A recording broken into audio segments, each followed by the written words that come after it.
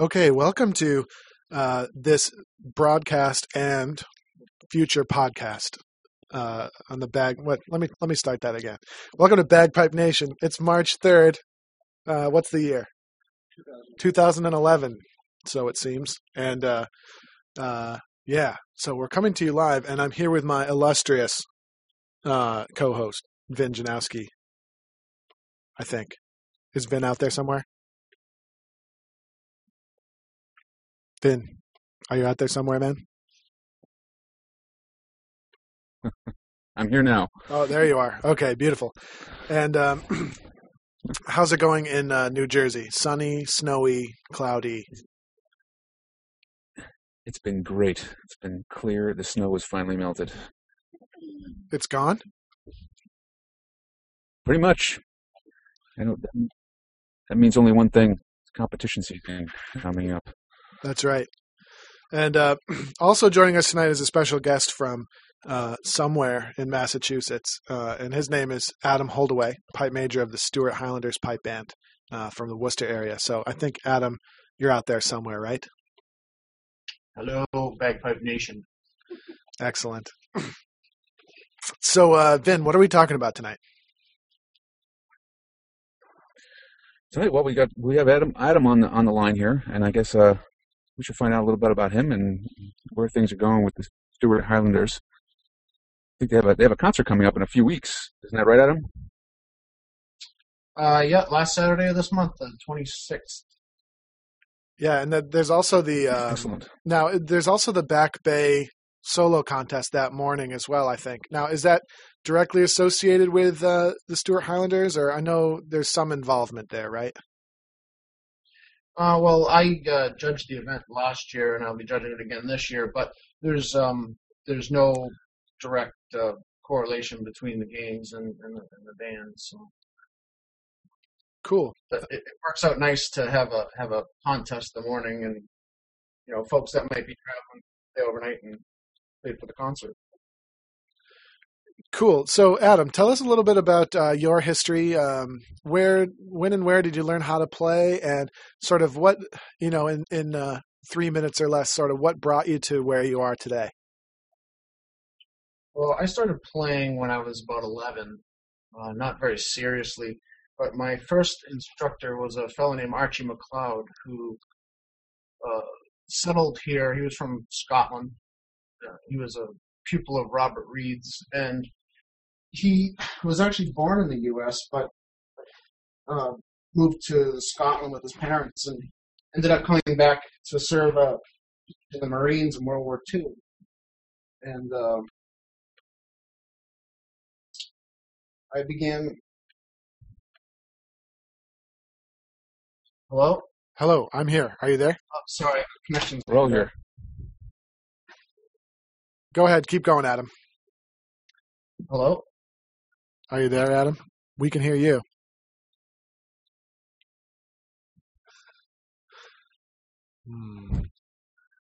Oh, the wonders of modern tech.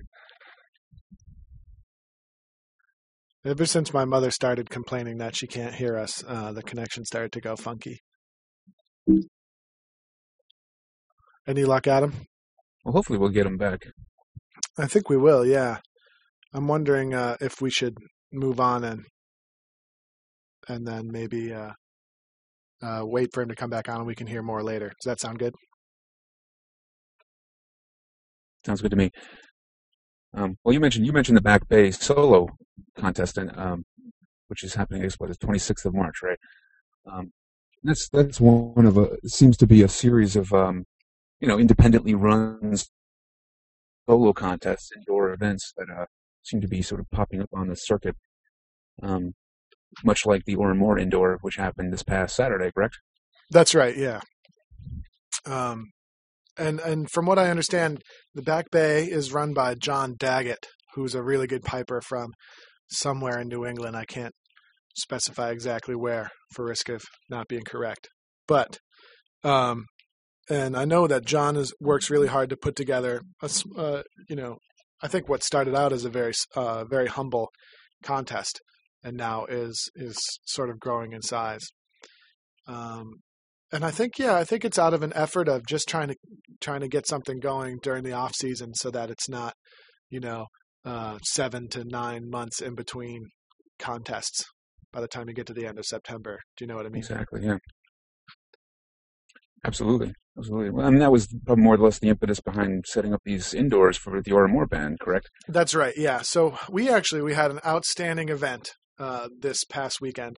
We had over 100 people registered to compete, which when we first started this would have been 2, maybe 3 years ago. I believe it was spring of 2008 was our first one.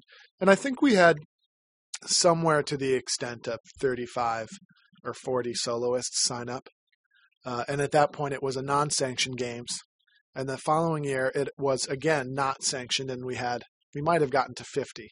And then since sanctioning the event, we've had a lot greater entry.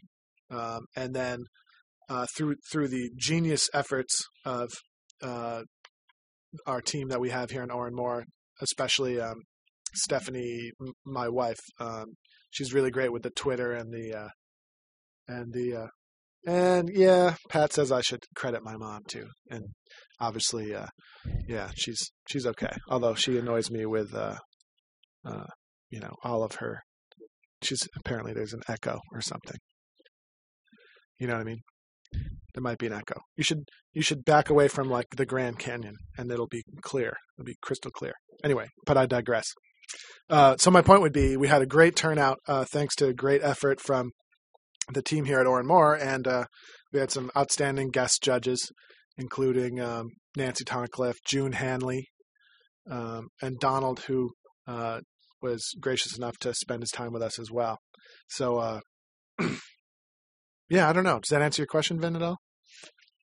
Yeah. No, I think how many soloists showed up on Saturday?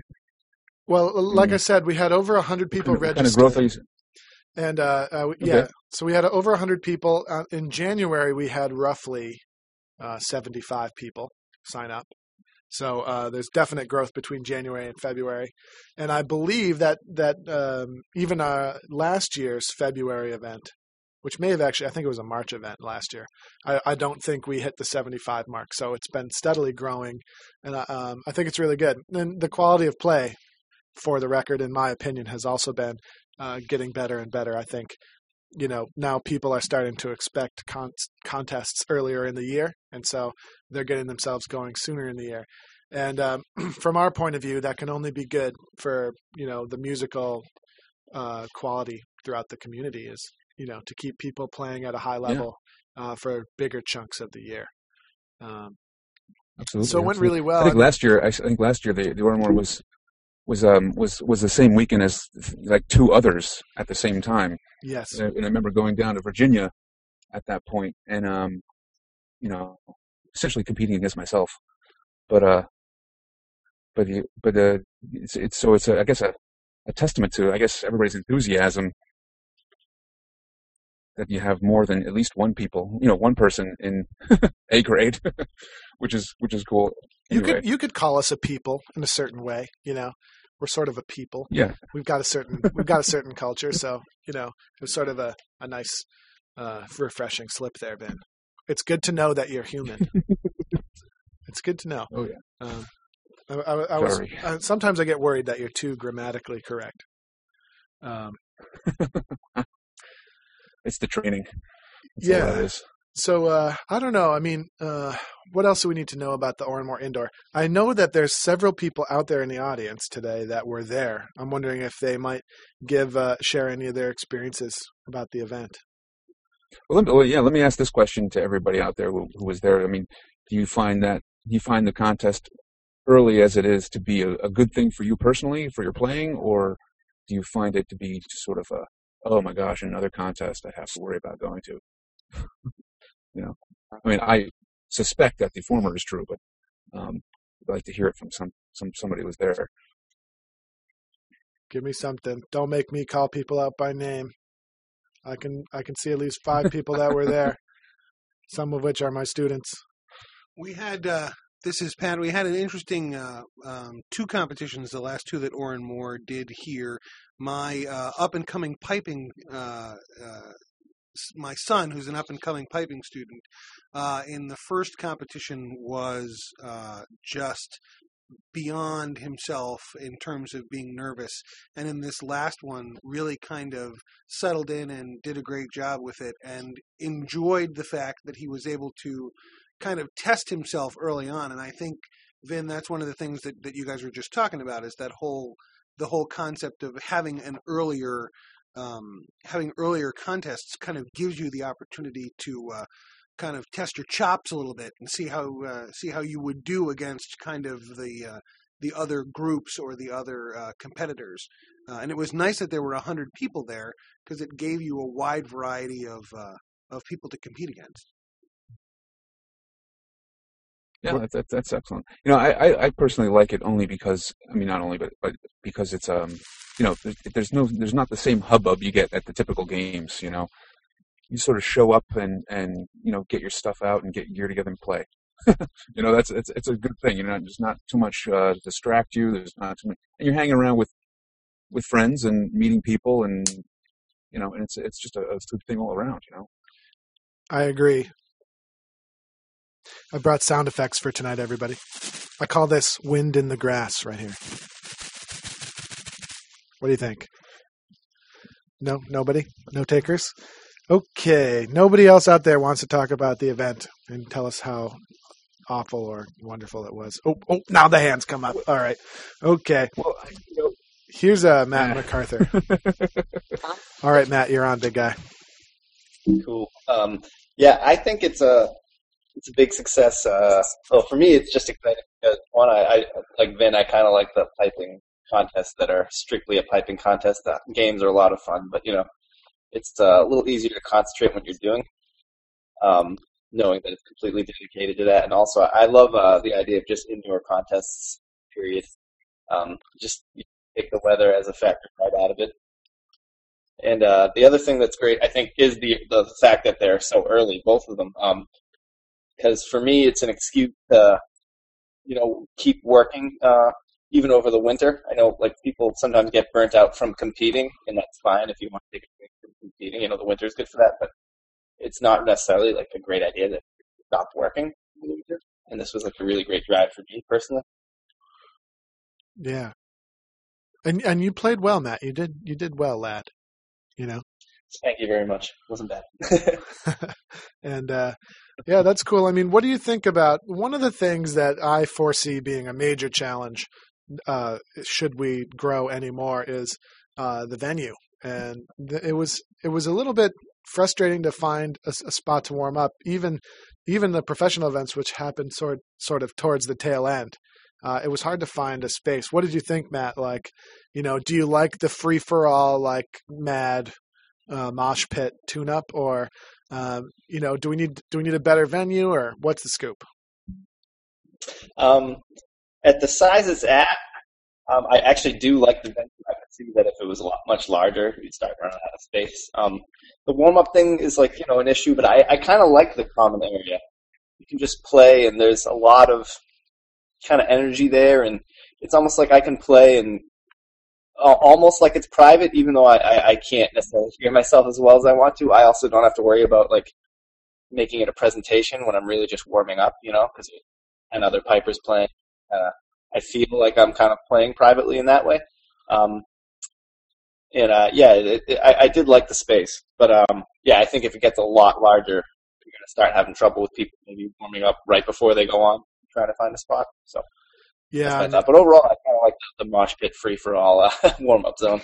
To a certain degree, I do too. And then for me, it's as I started to get closer and closer to being on, I started to get a little bit frustrated because I wanted to hear the detail. And finally, there was a sort of a clearing in the sound where I could get what I wanted out of it.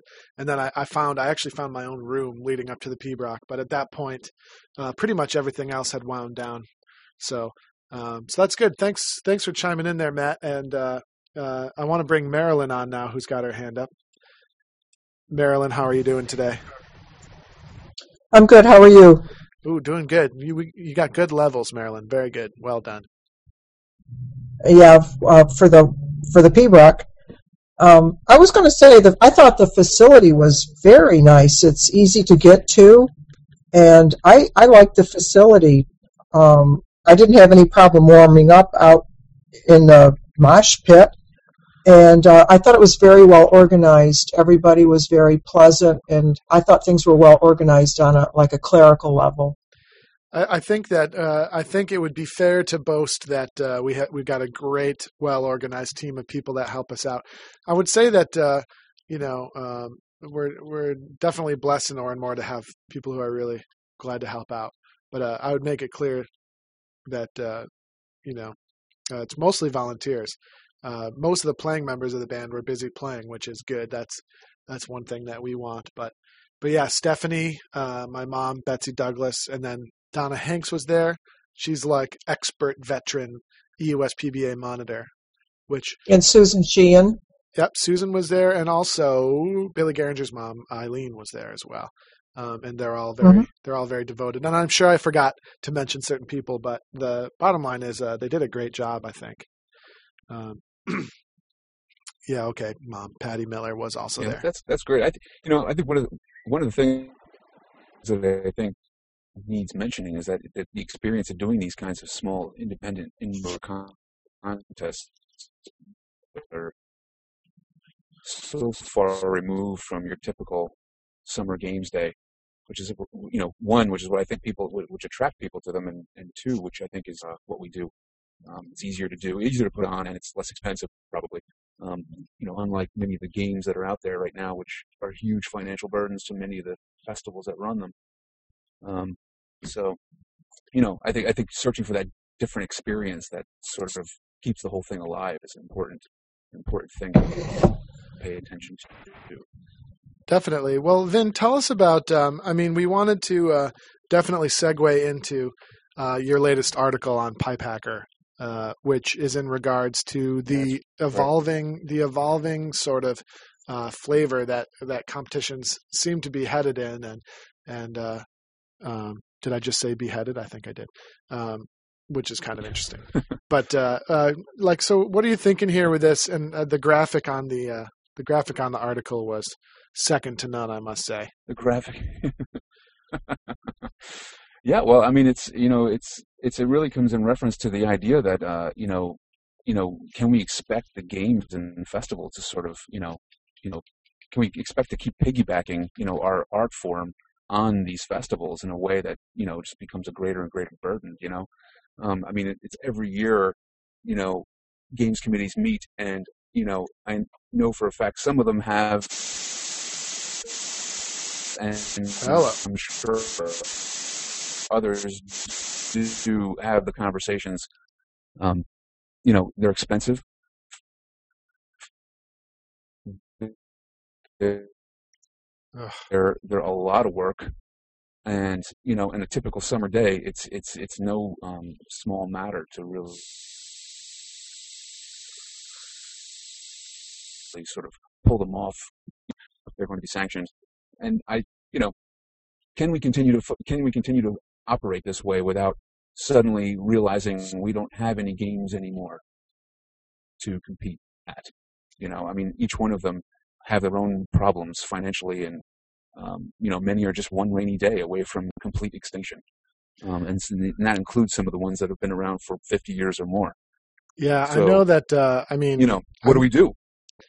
Yeah, I know that it's interesting that the graphic here would appear to be of the Capital District Games. I could be wrong there. It is. Is it? Yeah, and I know that. No, it is, I think. They've had problems in the past with that. Just if not, well, in one year it didn't rain, but all the forecasts said rain, and so a lot of people didn't come out.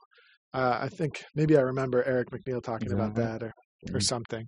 And I know it's a big deal, and it's like it's all very big, and I think the bigness of it puts a bit of a strain on or certainly increases the risk that things will fall through the cracks, especially I don't know, the piping and drumming contests. Yeah. Well, I mean, one of the major problems is that the USPBA as the sanctioning body really has not positioned themselves to address that kind of extinction event. Like what happens when 3 greens drop from the calendar because they can no longer afford to function. I think What government do you do? bailouts. You know, Government bailouts, man. You know what I mean? but No, these bad are the bad kinds of taste. extinction Okay, events I'm talking about. too soon. Yeah. Okay. Yeah. Um, So I do know what you mean, and it's interesting. It's very interesting how running a contest it's really not rocket science. I mean, you have to be organized. You need a team of people to do it, but it's not that hard. And you're right when you say that there's nothing that necessarily has to tie it to caber tossing and Highland dancing exactly. and bridies. Wait, I'm no, you gotta have the bride. now listen here, Pat. No, Pat, So, I am proud to meat say pies? I am proud to say there was not a single deep fried haggis dish at the Oranmore Indoor, and I don't know. I mean, don't get me wrong, I love a good bridie, but don't you get sick of the bridies sometime? I mean, never. Pat's very Never. he's up in arms about this. He is emotional. He is what do you call it? Verklempt, perhaps. Hungry. Oh, and now he's hungry. Now he's hungry. Now look what we've done. Well, it's interesting because all those cultural trappings, are absent from many of these indoor events, right? And as are some of the things that Matt mentioned earlier, like just being in the mosh pit and just feeling the energy and all this stuff does not exist on your typical games. You're off by yourself. You're finding your little shadowy corner to tune up, and your tables maybe halfway down the field, and there's a dozen pipers doing the same thing. And all by everybody themselves, thinks facing. yeah, and everybody thinks their niche is the most important part of their games. Have you noticed that? Like, It's true. I don't enjoy going there and being looked down upon by, morbidly obese guy dressed like Braveheart. I don't appreciate that.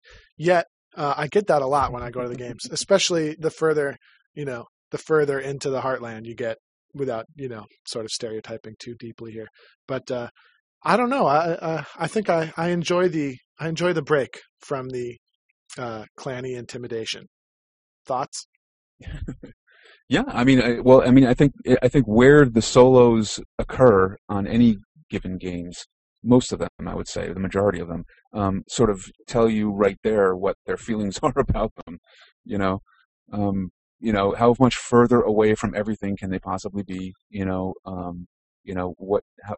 How rockier can the ground be? Yeah, I do know what you it's mean. just like it's all these things combined sort of show you something that's under the surface, which no one really wants to talk about. But I think if you press people, they will, and that's a lot of people just don't want to run on the games committees don't want to run the piping and drumming contest anymore. Yeah, I mean, Bruce. It's Bruce Barkley. He just sort of typed in, and I think it's related. Where do you draw the line? I mean, cultural awareness versus the business side of it. Where do you draw the line? Like what? Certainly, I wouldn't. It's hard. It would be hard to say that very many games are in it for the money. It's mostly just to keep the sort of cultural flavor alive at this point. Well, but they also don't want to lose money either. Yeah, well, they can't lose money or they won't be in business again. Right. I mean, right. And it's not to say that you can't have the cultural trappings of kilted pipers and drummers either. That's easy to have. I mean, I can't remember the last time I had more than one person watching my solos when I was playing. I think last year at Bear Hill, I had a couple when I was online waiting for food, sort of compliment me on my P-Rock, and I was like more shocked by the fact that they actually were there listening than I was by the fact that they were complimenting me. Yeah. No, Vin, most people should be very complimentary of your P-Rock playing. I'm going to try something here because I know theoretically we may be able to communicate with Bruce himself if I click this button. Hey Bruce, are you there? Nothing there. mic must not be hooked up or something. I know we've got Peter Elliott here with his hand up, and be interesting to see what he's up to today. Hey, Peter, how's it going? Good. How you guys doing today? Very good. What did you have on your mind? Hey, Peter. Oh, as a, I guess a new competitor, going to the games the last few years, it seems to me as more like a carnival type atmosphere.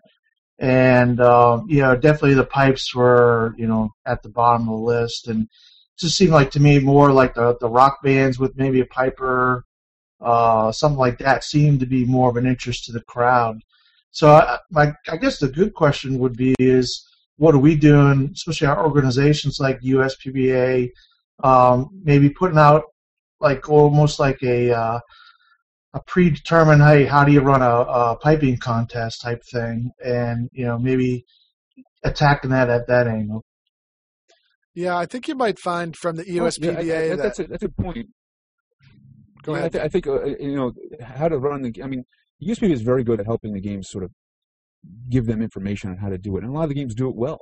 They do run a good show, and I think that's really it's almost like now that they have it's kind of like payback time almost. Like they're not seeing the return, as it were. On this all this effort that they're putting on. Now they've listened. They've run. Now, if a game's happened to run the perfect contest and the heavens opened up, what would be the result? Everybody would be happy, but then what? They still have a reduced gate. There's still 20,000 in the hole, and they got to think about next year. So it's, it's one of these. I think I would be more inclined, especially as a new competitor, to go to a bagpipe, whether it's pipe band or solo event, than a multicultural event that's, I guess, been going on for umpteen years. Just because maybe they were the first to invite us, maybe, it's time to move on. Yeah, I mean, in a lot of ways, I mean, all of these things sort of collected together, are a really big issue, which I think the USPBA, is, it would behoove them to address it. I think it's really high time that, the organization, as it were, and everybody in it, like that includes the membership as well, step forward and, created something that can sustain themselves almost. Yeah, I would. Right. I guess. Go ahead. Go ahead. I was just going to say, I think that you would find that there's a very good reason that the USPBA isn't more encouraging of others sort of learning the ropes, and the reason would be just the overwhelming number of games that they have to manage throughout the year. I think they have their hands full as it is. I would like to see, I might like to see just a more organized sort of coherent way to determine what games people should go to and which ones, I don't know. Does that make any sense? Like there needs to be maybe a circuit or something. Are you talking about? Right, exactly. I mean, I'll tell you like another niche market like mountain biking. I mean, they run races all over the country, and there's groups or organizations just like USPBA that do the underwriting, the insurances, and stuff like that. But there are circuits. The circuits.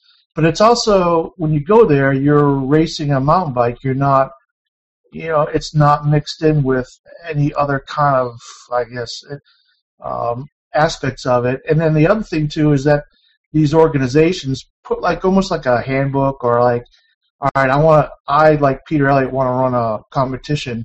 All right, here's some information on how it should be set up or how's a safe way to do it, a good way to do it. And that's my point. And it wouldn't have to be USPBA, but it could be all the organizations saying, "Hey, we're gonna create like a benchmark for events. Here's how we put it together," and that could be based on, God, I mean, there's so much experience within all of the organizations throughout the U.S. You would figure you could get a contingent, say, "Yeah, this is what we like about competitions, whether it's solo or pipe band versus." The whole big games itself. And I think I brought this point up earlier.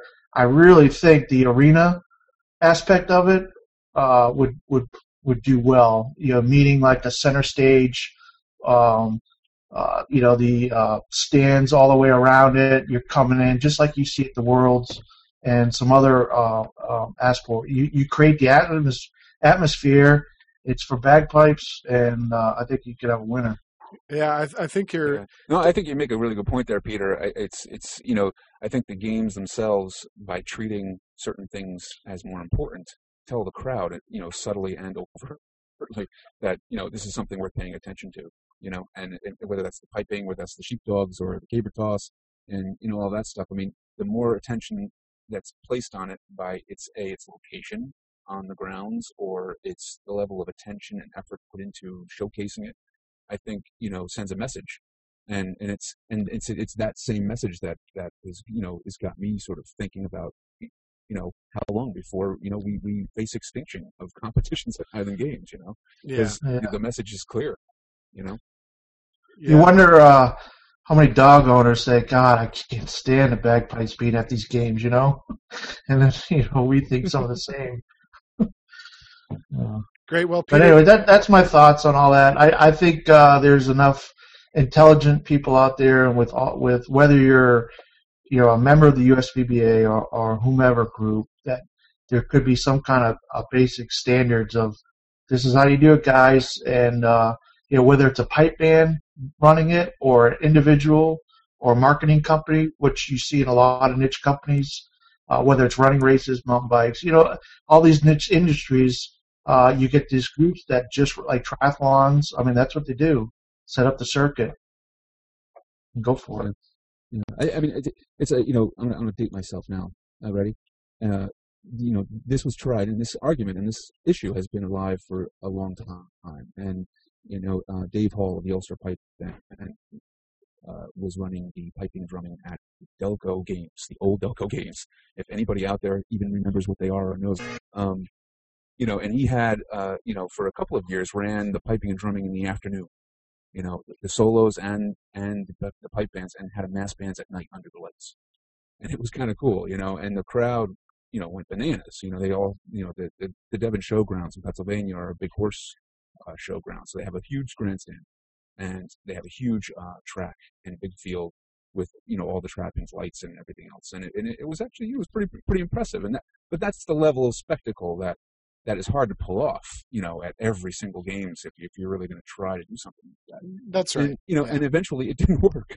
It was impressive enough, but it only lasted a couple of years because it was almost impossible to pull off on a regular, sustainable basis. I think you're absolutely right there, Vin. You're absolutely right, and I think I think there will be some organizations that do well. Great, one that definitely comes to mind is Glengarry Games, Maxville. Right. I mean, they have a huge, enormous event every single year, and resultantly, apparently resultingly is not actually a word. I learned this the other day. Resultantly, it's a huge pilgrimage for people in North America every year to go there. Another one that comes to mind that's springing to life a little bit as a contest is the Herkimer Irish Fest here in New York. It's just really cool, awesome event, and it's primarily focused on sort of Celtic rock sort of thing, but now they have a bagpipe band contest there as well, which draws part of the crowd. Keeps them interested and keeps things mixed up. Anyway, Peter, I want to move on, but thanks very much for all your thoughts there. That was really great. I do want to give Bruce here another shot because I think he called in and might have some thoughts here for us. So we'll give it one more go here. Hey, Bruce, can you hear us? Yeah. Yes. Can you hear me? Yes, we can. Hello? Fire away there, Bruce. How are you? I'm doing pretty Can good. you hear me okay? Yeah, we hear you great. I just wanted to know, would it not be I'm just shooting at the breeze here, but I'm just kind of wondering, are you opposed to having the games portion where bagpiping and drum major contests are held separately, or I don't know that we get the draw that we're looking for, nor the appeal.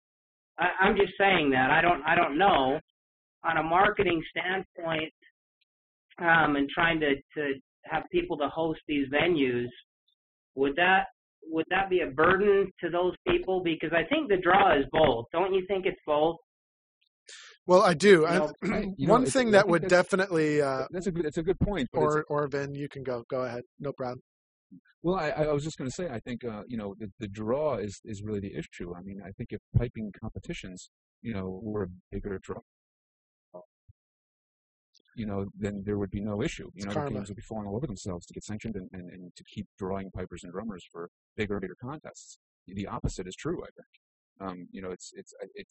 It's the gate is falling year after year, and not because of piping and drumming, but because it's just, I don't know whether it's a reflection on the times economically or the cultural significance of a Highland gathering, or it's in the waning characteristics of it.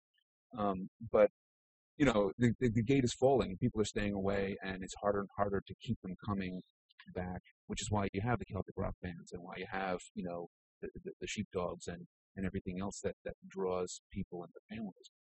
The carnival atmosphere is a bigger draw with rides and bouncy castles than your typical pipe band competition. Yeah, I mean, Vin, I don't want you to get too far off into radical land here and suggest that bouncy castles aren't the bomb. Okay, like I just let's just rein it in here. Got to rein it in. I think in my response to you, Bruce, would it's like my mind automatically goes to the idea that, yes, you're correct. I think without the other elements, the gate would definitely suffer. And for anyone who's wondering what we mean by gate, that's simply just the number of people that come to spectate. And then, see, my mind instantly goes to, yes, you're right. And then that makes me wonder, well, why is it that what we do has so little draw, has so little appeal to people? Peter was mentioning like mountain bike races, and I don't really know. I've never been to one, but I assume that there's probably some spectation, for lack of a better word, that goes on there. And definitely golf comes to mind as well. It's probably friends and family of the riders or people in the race itself, Yeah. And I think we did get that. Like piping and I think you do get that. You still get some people out to watch when you host an event without the caber. And frankly, I've always pushed for to keep the caber. I'd love to see some of the guys in our band, caber it up a little bit. Maybe out in the parking lot. I love this hammer throw, man. Yeah, well, the hammer throw, the sheep bag toss, the forklift toss thing, and the caber toss. We've got a great parking lot full of a lot of cars that. We haven't. I think the Celtic Hall has insurance. I think we should just do it right in the parking lot, and and we'll take $15 from everyone who wants to watch. And now you. Well, I think you. Can I just mention too? I think that you have to look at the value of what you get. For me as a piper, I enjoy listening to a great band.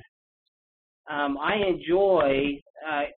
Doing that side of it, but there's many people out there that go for different reasons. I guess you have to ask yourself, do you want to have a venue where you're just going to, be judged on your playing and strictly have it be more of a competition, much like they do with piano solos and, that type of venue, or do you want to create the playful, wholesome family fun type thing, I'm not saying that we have to get carnivals, but saying, what are we doing it for, and how do we want to approach it from there? Yeah, I think these are. That's a great question. Really good. Yeah, and I think your perfect. Your answer is found in all the good things about some of these independent indoors. It's creating an atmosphere that, for the most part, the families of band members and soloists are not going out for the carnival atmosphere. They're going out because their family member is playing. And so I got to be honest, no matter where you go. I think that, I'm a Scottish guy. I got Scottish blood, but I don't go to bagpipe contests specifically for the bridies and the caber toss and the kilt thing. I'm there and I want to play. Yeah, that's my outlet for awesome music is the games, and that's Amen. and that's and that's what I'm there for. It's like I'm there because now here is an excuse and an opportunity to play my bagpipes really, really awesome, and to have people who also enjoy that. This is where we all assemble. And so for me, it's like, well, I miss the caber toss. It makes me sad.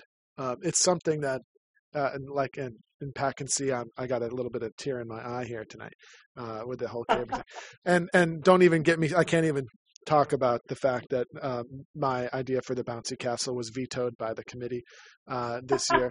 But I would say that I'm willing to make those sacrifices, in order to have a convenient, well-run, concise contest. So anyway, Bruce, thanks very much for your thoughts there. And we're going to move on. We got Matt.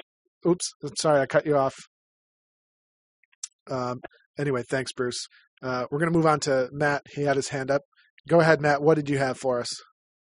Hey, you actually started touching upon it a lot, Andrew, with what you're just saying. But I think a question that is important for us to ask is like pipers and drummers is who loves bagpipes and who loves the music, and the answer is it's the pipers and drummers.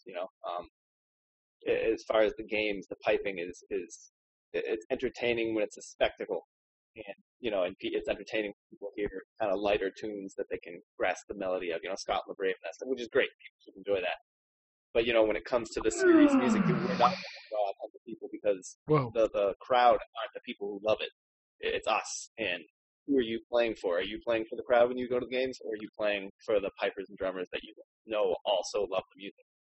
And if you look at like the earliest piping contests, in the 1700s, people weren't wearing kilts and they were piping contests, and then the kilts got introduced, because it was more of like a pageantry thing, and then eventually and chicks dig it, right? Chicks definitely dig it.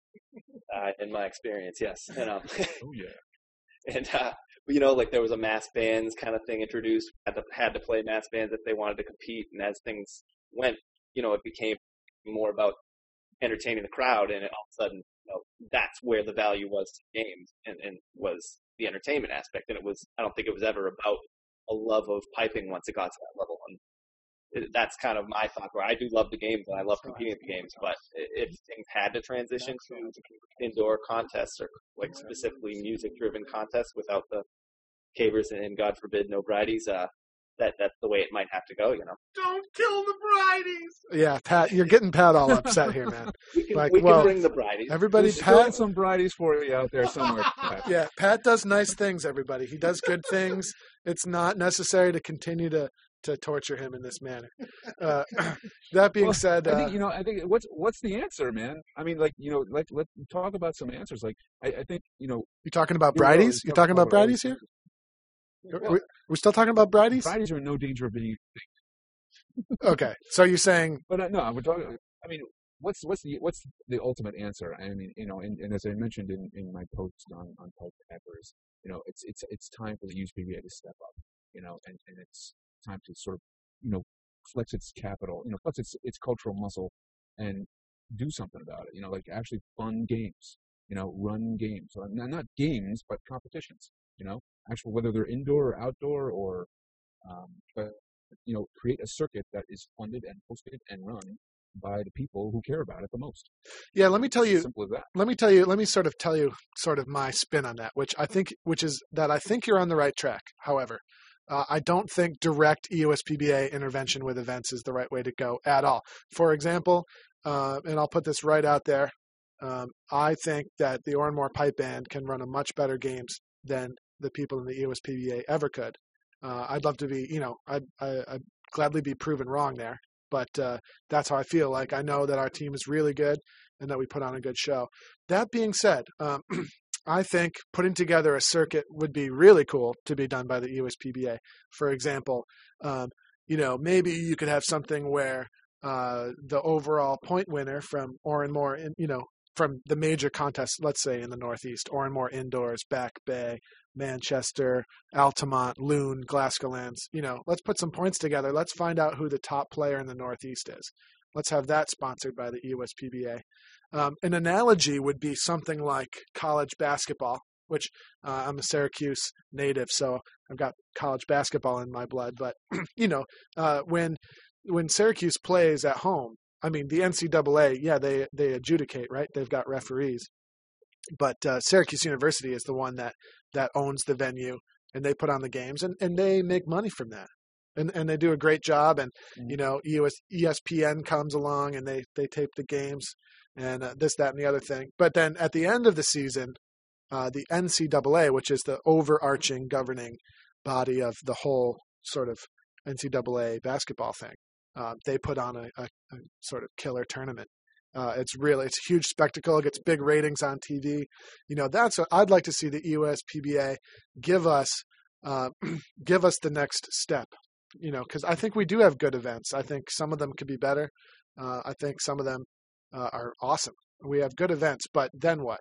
But they still rest on the backs of festivals and committees that could any moment blow up in everybody's face and disappear forever.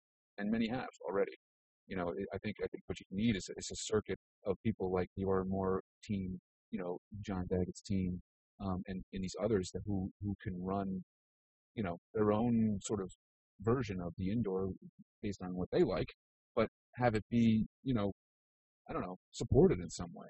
I mean, how much better do you think the Oranmore indoor could be if it had funds? Well, let me ask you this: how much better would the Oranmore? How much better could the Oranmore events be if it was part of a distinct, well-defined circuit, where now wait. If I show up to all these games, suddenly there could be a huge reward at the end of the day. There could be a huge carrot at the end of the tunnel. I think that would be better stimulus than the USPBA getting in there. But that still sort of relies on the fact that people are sitting around. The USPBA and others are waiting around for others to sort of come up with those ideas and do it. And people will, but that's slow going. I'm talking about something quicker. And, maybe a little bit more far-reaching, some action that could actually create multiple back bays and Oranmore indoors and Woodbury Forest indoors and things all over the eastern seaboard.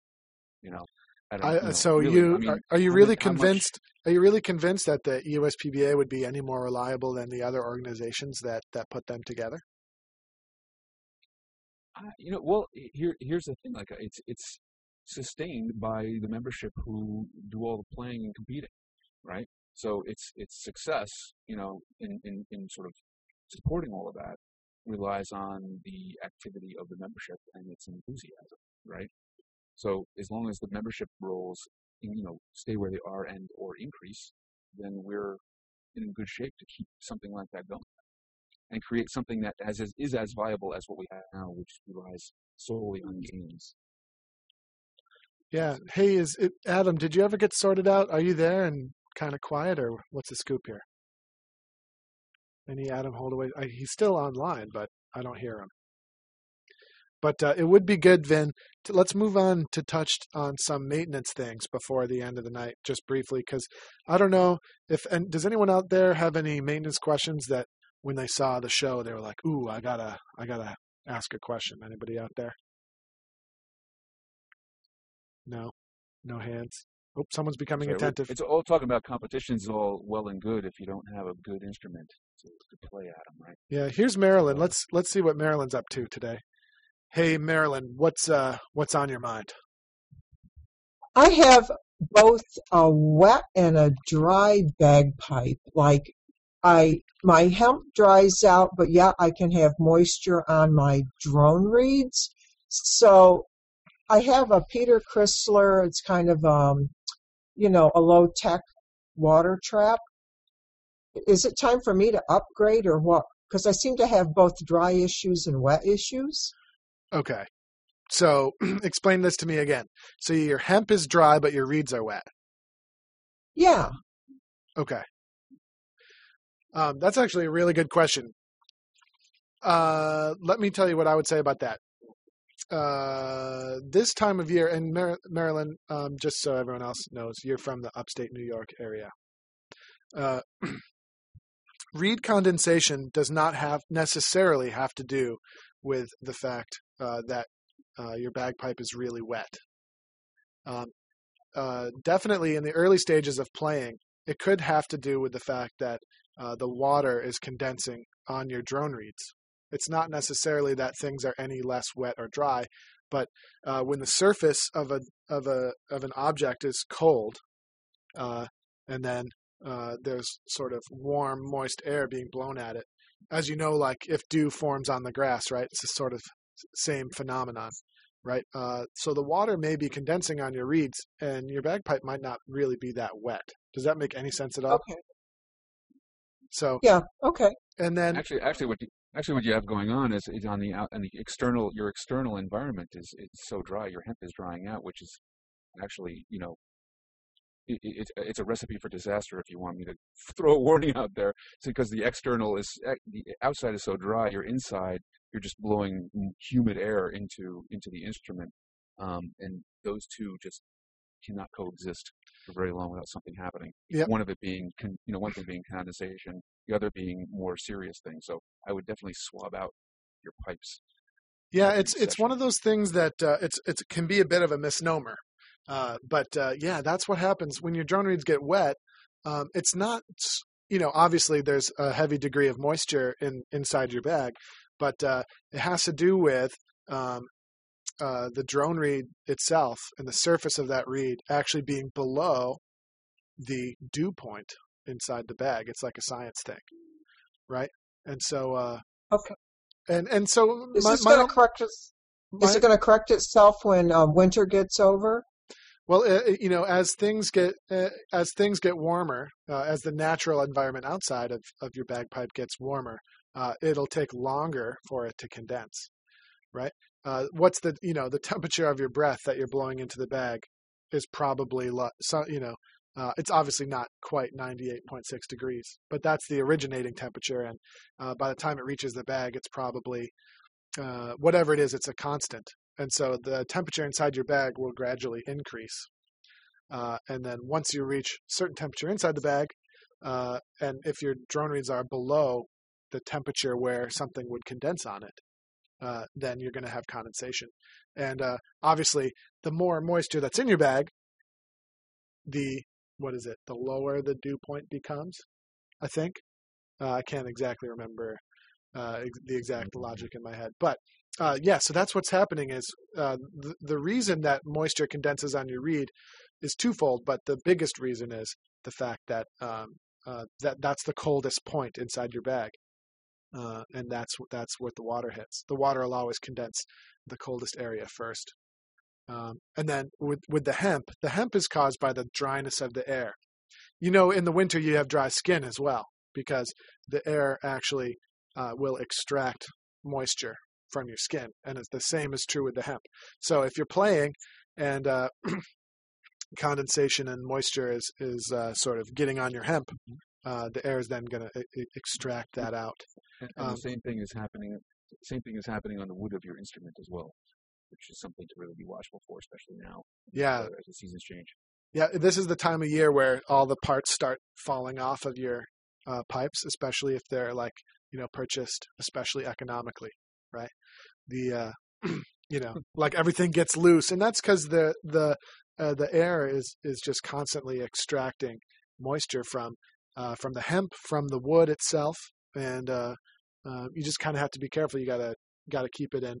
I try to keep my pipes in a nice, warm, moist environment, if possible. I mean, sometimes it's just not really possible, but the dirty secret is he's actually having me breathe on them right now.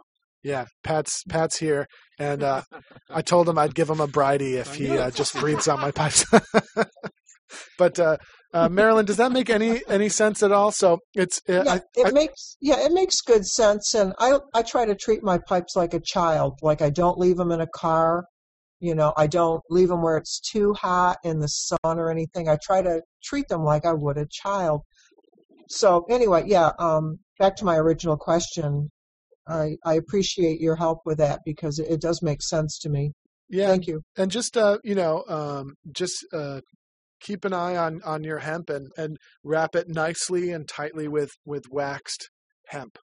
with a nice tight seal and try and compress it a lot to try and prohibit as much moisture as possible from getting in there. But that's a really awesome question. Do we have any other awesome and take the bagpipe? moisture off your pipes as well as much as possible when you can to just keep it out of there Yeah. at the end. Should you take everything apart then? Should you take all the drones out and all the Yeah, Pat's asking, should you take your pipes fully apart when you're done playing? And I think the answer for me is It would be yes for me. yeah, the answer for me is no. I don't. It all depends on what's best for your instrument. I play a hide sheep, Exactly. a hide sheep, and it's good to give them a little bit of air, I find, but to let them dry out all night, that's just going to cause me to have a super dry bagpipe. Yeah. Which this time of year is Right. like, I just swab out all the condensing moisture on everything. I mean, you'll look inside your drones, you'll see beads of moisture on there sometimes, and you got to get rid of that. You can't leave it there, because the more you leave it there, the more you're creating the same conflict with the dry air outside and the moist air inside.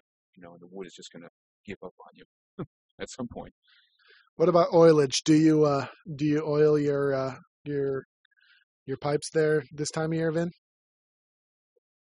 I did. I actually just got finished putting a light swab through everything.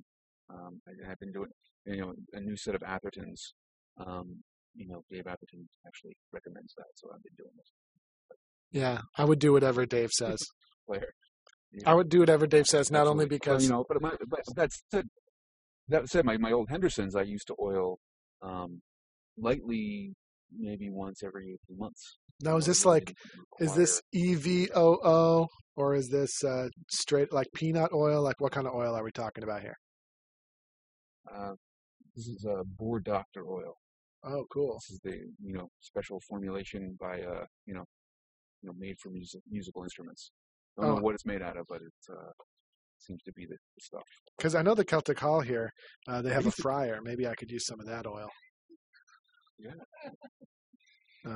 But maybe, I used to use all kinds of things. I don't know. Yeah. Well, I mean, you are the pipe hacker. I mean, I wonder if we could make our own oil somehow. One thing I'm dying for an article about how to make your own seasoning too. But I digress. The secret recipe of airtight, I think, is like lanolin or some raw form of fat or something like that. It's some weird thing that they put in hand lotion or something. Then let's address this last. Let's take this as the last question here. We got one from Michael Gillespie here. He says, "I'm new to piping and I can't find a chanter reed that I can blow. The easiest ones I have are still too stiff. I've ruined a few trying to sand them. Do you have any advice?" You want to take a stab at that one, Vin? I would say, first off, I mean, sanding some and ruining some is always a good thing. That's how you learn, man. But I think you really gotta blow through it sometimes. It depends on what result you're looking for. If you want a reed that's going to be free and easy, you might want to start with something a little less hard. Or if you want to really something that's stable and it's going to last you, say, the full season or more, you're going to have to maybe use the rubber band trick, the little sort of orthodontic rubber band around the center, which I've never really done too much of.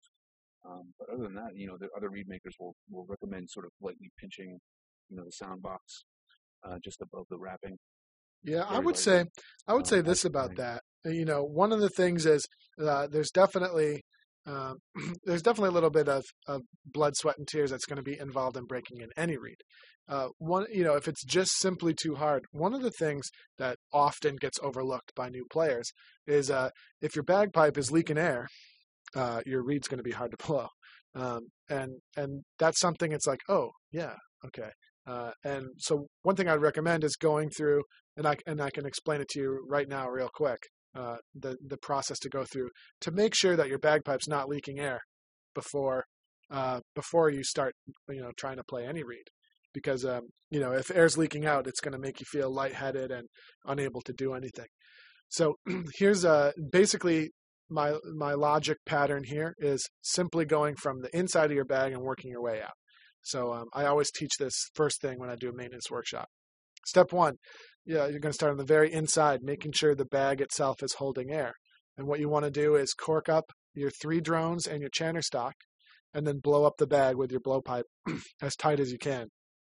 And make sure that after 30 seconds, there's no air that's escaped out of there.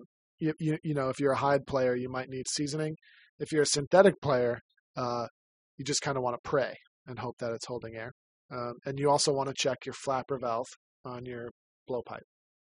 All right. Step 2 is going to be to put your drones back in and your chanter in, and make sure that the joints, the hemp joints, are nice and snug.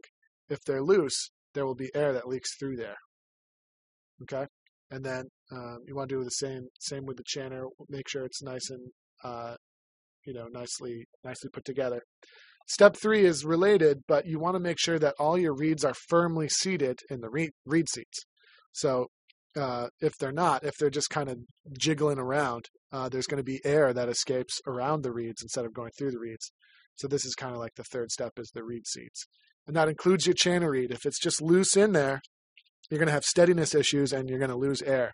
So make sure, you use nice waxed hemp on all of your reed seats, and make sure that they're in there snugly and that no air is getting through. Okay. And only at that point should you, once you're sure that your bagpipe is not leaking air from anywhere, only at that point should you start to break in your reed. I don't know if that helps at all, Mike, but thanks for that question. Does that sound good, Vin? Should we wrap it up here? Yeah, I would only add that, after that point, it's the selection of the reeds, at the very beginning too. After you've reached that point, if you can't play the reed for, a good length of time, if it's brand new, it's probably too hard. You can get an easier one.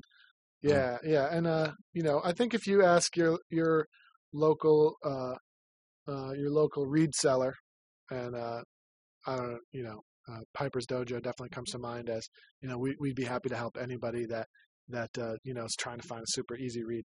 We could probably hook you up, and if not, we can sand. You'd be amazed how much we can sand down a reed and have it survive to the other end. So, Mike, give me a call if you still don't have any luck. So let's call it in there. And I'm sorry that Adam didn't really work out this week, but we'll try and get him on in the future. Hopefully he can finish giving us his story and maybe help us out with some other topics. So Adam, if you're out there and can hear us, thanks very much for chiming in. So we will journey on. I think Pat and I are going out for a bridie. Definitely. And anyways, have one on me. Yep. Thanks for. Well, Vin, I've heard Did you're not. Say you were buying? Is that what you Yeah, said? I think Vin? he said he was buying the bridie. And thanks very much. We'll see you next week on, what's this thing called again? Oh yeah, Bagpipe Nation. There we go. So let's play a little music, and we'll see you next week. All right. Good night, all.